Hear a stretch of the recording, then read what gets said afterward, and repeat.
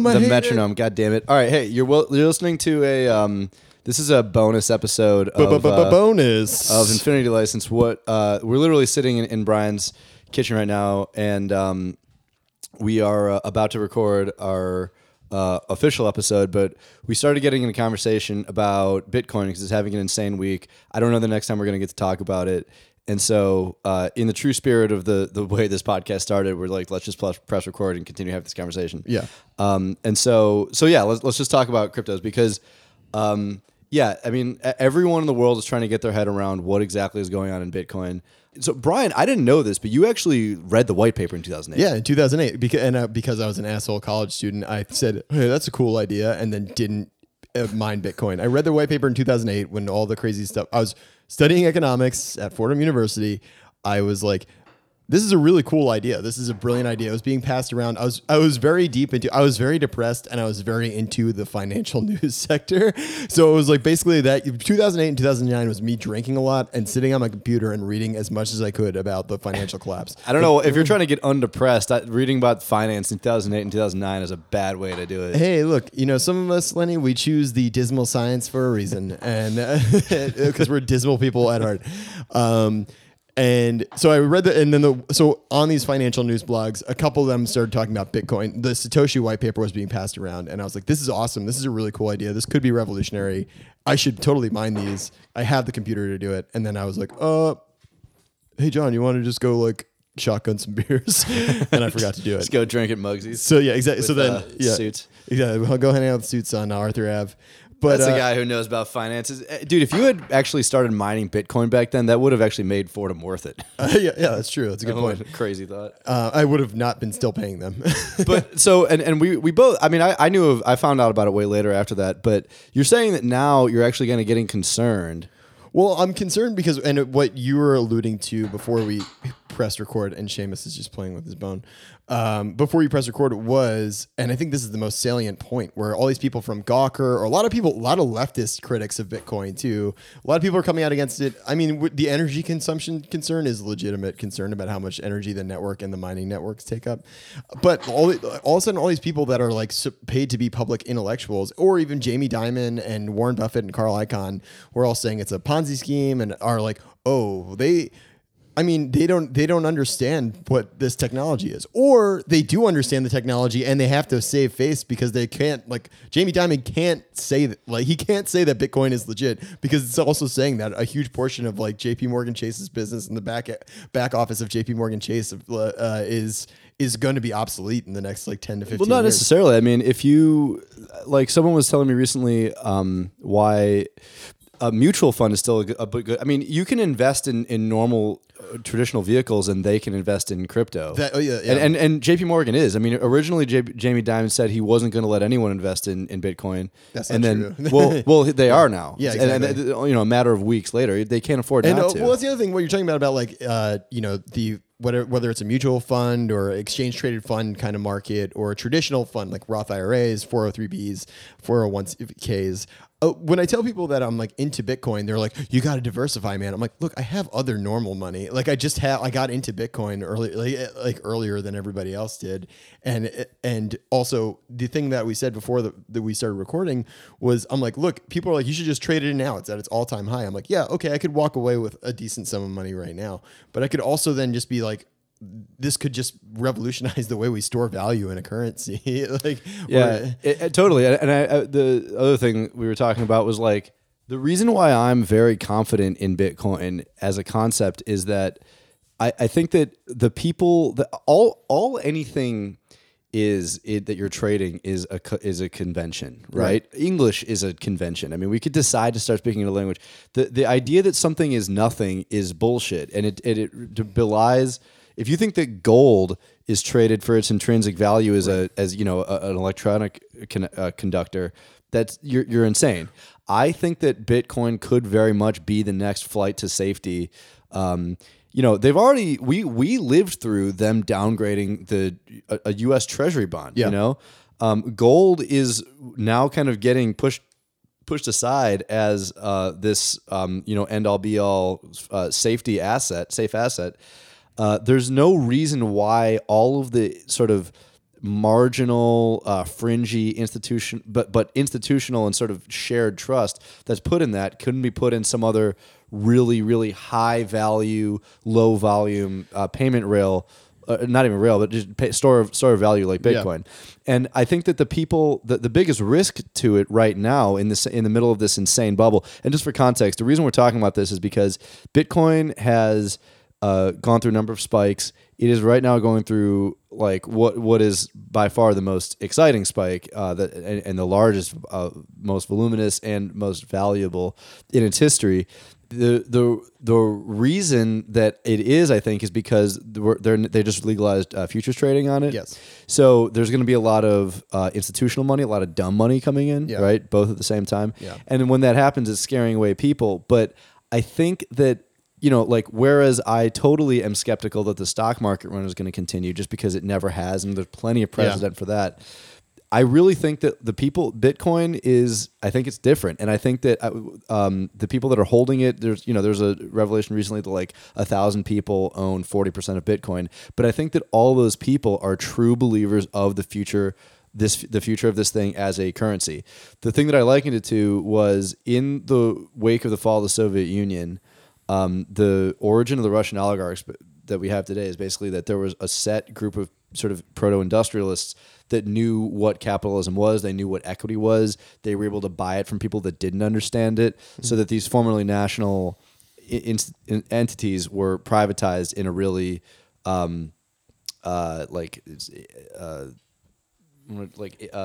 incestuous way. Well, yeah, incestuous and criminal, like essentially like gangsterish kind of way. Yeah, totally. Yeah, like so cronyism and just people that were able to. I mean, that's why so much of the like Russian, we associate the Russian government, Russian business with also like criminal enterprise and like shady business, because they're like, that's just their culture. Yeah, well, that's what I'm saying. Everything they do. But they're the culture, but the people in that culture where they're also able, the people who are the best at it were able to be like, oh, okay, I can really screw over a lot of people and also just like corner a bit of a market and make myself. But I think a huge part of it was the fact that they understood it. Like if you don't know how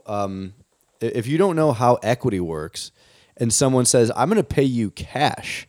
Dude, that's how the Brooklyn housing market works. Yeah. People that are in debt, they're sitting on a brownstone somewhere in Bed-Stuy, and like the landlords will pay someone to go to those buildings and say, hey, I'll give you $200,000 in cash today. Yeah. Just all you got to do is sign over. And that's in America. That's in New York City. Yeah. People in, perestroika era Russia had no idea what the fuck they were sitting on with it. And so my point is that when there's a huge paradigm shift, being on the inside and understanding the concept pays. And I think that when I see things like Hamilton Nolan from Gawker saying people are spending money on something that doesn't exist, I'm like, holy shit, they don't get it. They genuinely do not understand this, because a dollar doesn't exist. Right. Even if it was a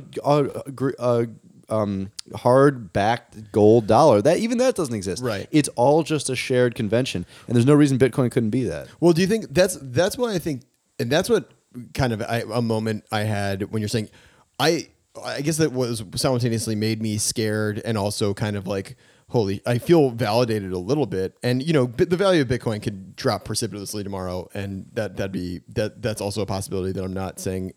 I don't think it will, but it could. I'm not saying that could happen, or I'm not saying that will happen. What you're pointing out is that like these people that are, like you're saying, public intellectuals, people on all sides, like conservative and liberal people, commentators from all corners, whether they're in business or free enterprise, or just people that are like, oh, look at these like crazy nerds. But you and I Bitcoin was kind of cut out for guys like you and I, were like, we're interested in reading about Federal Reserve and monetary policy. So it's like this kind of thing where it starts out as this experiment in how money works, and you're like, oh my god, actually, like this is a legitimate, this is a legitimate way forward. This is a thing that could actually like revolutionize what we do, and we also understand that, like you said, that money is essentially, money is a convention, and was only as good as we have faith in it. And certainly the American dollar has a lot of value to it in the sense that it's like a global. It's a global reserve currency. It's a petrodollar. It's a petrodollar. Which could change. Yeah. Well, I think that's going to be the real interesting moment. That's what I tried to say when I was talking to somebody about it at a party this weekend. I'm like, the real interesting moment isn't when we're talking about how many dollars could you trade your Bitcoin in right now? It's when that like is inverse. If there's some kind of runaway problem with the dollar, like where this is like runaway escapism from the dollar depreciates in value to the point of where you're like, well, when like the script has flipped, like that's that's where this. Well, that's why that I mean, there are Bitcoin miners in Venezuela where they have free energy. Yeah. Actually, apparently they got that's how the government. Socialists. Well, that's how the government cracks down on them is they can see the spikes in energy Yeah, and they're like, yeah. oh, you're mining. China's had to outlaw it because after years of depreciating their currency, people are like, hey, we're going to use this international. In Zimbabwe, remember the price of a Bitcoin was double what it was anywhere else in the world because there was such a great demand for it. And stuff like that, one of the stuff like that, it's easy to imagine a route to Bitcoin becoming an authentic means of purchase. Yeah. I think that they have to iron out some stuff. I mean, like there's, some of these new protocols, like the Lightning Network and Lightning, and that's like Lightning is what the small block traditionalists are promoting as we have no idea if that's going to work. Yeah. Because there has to be a quicker way to actually transact. I actually saw an interesting thing that apparently some people are hopeful that Bitcoin is going to end up being a very sparsely used kind of low volume, high value means of payment, the same akin to how banks used to send each other gold bars to settle obligations. Yeah. Which is sort of suspect to me because I think that you need to have people actually use it. You need to have people. I mean, like gold. The reason that doesn't work for me is because gold, even when banks were sending it to each other, it was still the same unit of account that people were paying taxes in and paying for houses in. If Bitcoin is just used as a just one currency, it's just a high value currency. I don't see how how it retains its value.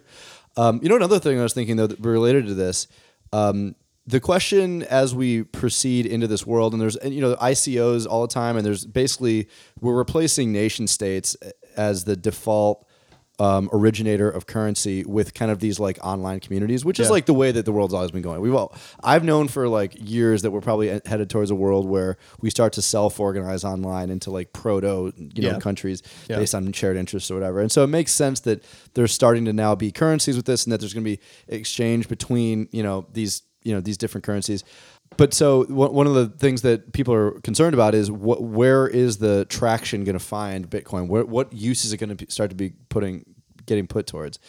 And I think the answer is that it's not a binary thing. It's not like, now the underbanked in Africa are going to be, using Bitcoin, so now it's real. Yeah. I think that we're going to start, or one way we could do it is to start viewing it the way that you view like a piece of equities earnings, right? Yeah. Like if you have like a price to earnings ratio, it's basically the judging the optimism per dollar earned. Yeah. How many dollars do I think you're going to earn versus how many have you earned? And so it's not a binary thing. It's a ratio. It's a measure. Yeah. And so I think that with these currencies, especially in this transition phase over the next foreseeable decades, if they actually take off, we can measure traction that way, like how much is being, people can use Bitcoin more this week than next week. It can fluctuate. And so that can be the basis. Usage can be, and actual real life practicality can be the basis of trading it basically and the value of the currency. Yeah, I think that is the most salient and reasonable way, I think, or realistic way, I think, of a future of Bitcoin being this kind of price to equity kind of asset, because like for the reasons you said, it's also, if I pay you, look, if you and I bought dinner and I paid you in Bitcoin, by the time you and I started eating that dinner, like the volatility in the market is too much. So it's like, it doesn't make sense that I could send you 0.2 Bitcoin and it's like, I just paid you $40 for a $20 meal. So I agree. And also the fact that the transactions, it's something that they're trying to fix right now with the Lightning Network or other, like processing transactions faster. It's like, you're not going to pay for a cup of coffee with Bitcoin and wait like 5 minutes for your transaction to clear. Like that's just not going to happen. Maybe there are other cryptocurrencies that'll come along that like move it, like have a different, network and move differently. But it's something to be considered. I just think, I'm curious though, kind of shifting gears back to like the the guy from Gawker. Who was it that said that?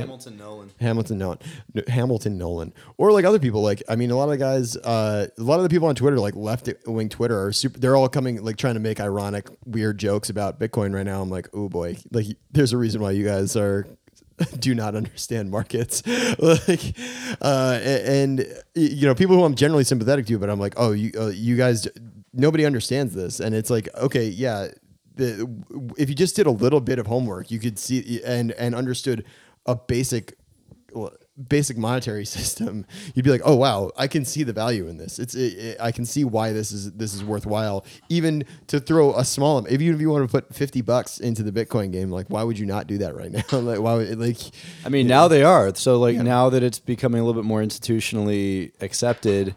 They are. And I think that they do it because it's seen as like this neckbeardy thing. Yeah. Like Tom McKay, recent guest on the podcast, once interviewed a Bitcoin, like some operation.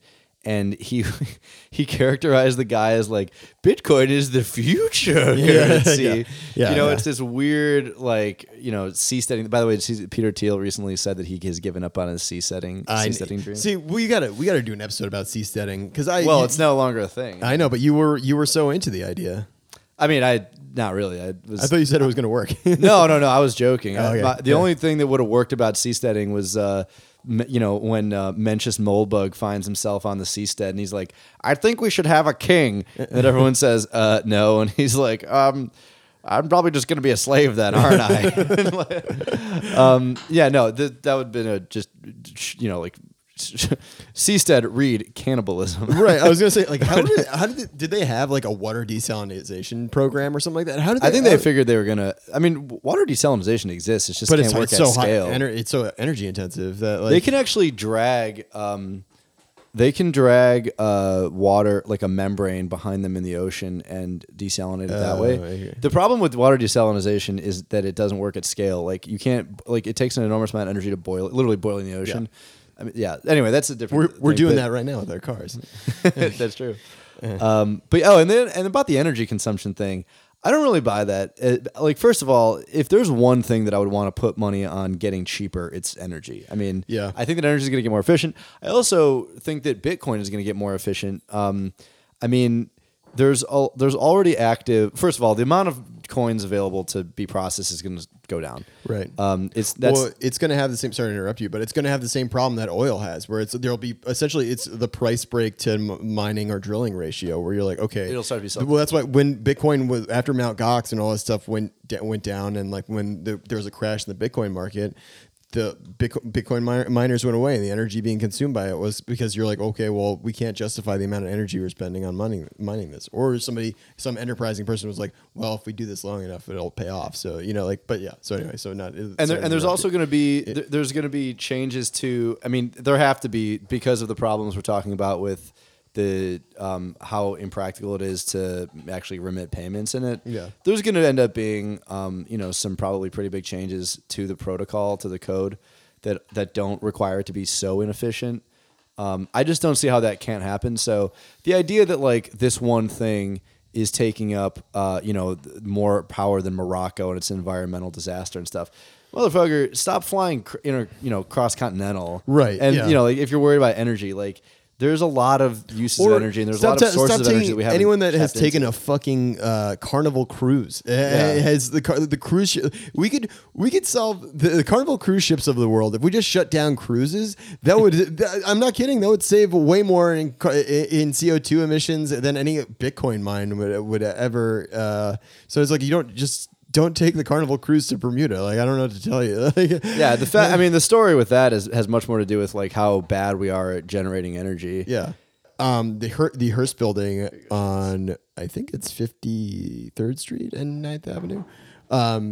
Anyway, up by Columbus Circle. They generate, I think it's a LEED, I don't know if it's gold or platinum LEED certified building, but they do generate energy. They have these little like reactors so as you're walking around the floor of that building, it's the one that's kind of like green, like it's green and almost like angled at a weird way. It's almost like a bunch of opposing triangles. Very Buckminster Fuller. Yeah. God damn it, Seamus. But like essentially as you're walking, it presses down these like little Lego style things and then generates Yeah. energy for the building. Yeah. It's like a gigantic mechanical keyboard. Yeah. I know a guy who was Bitcoin mining a couple years ago in Stuytown because electricity's free. Oh yeah, that's a good point. Yeah, but then I think they had to stop.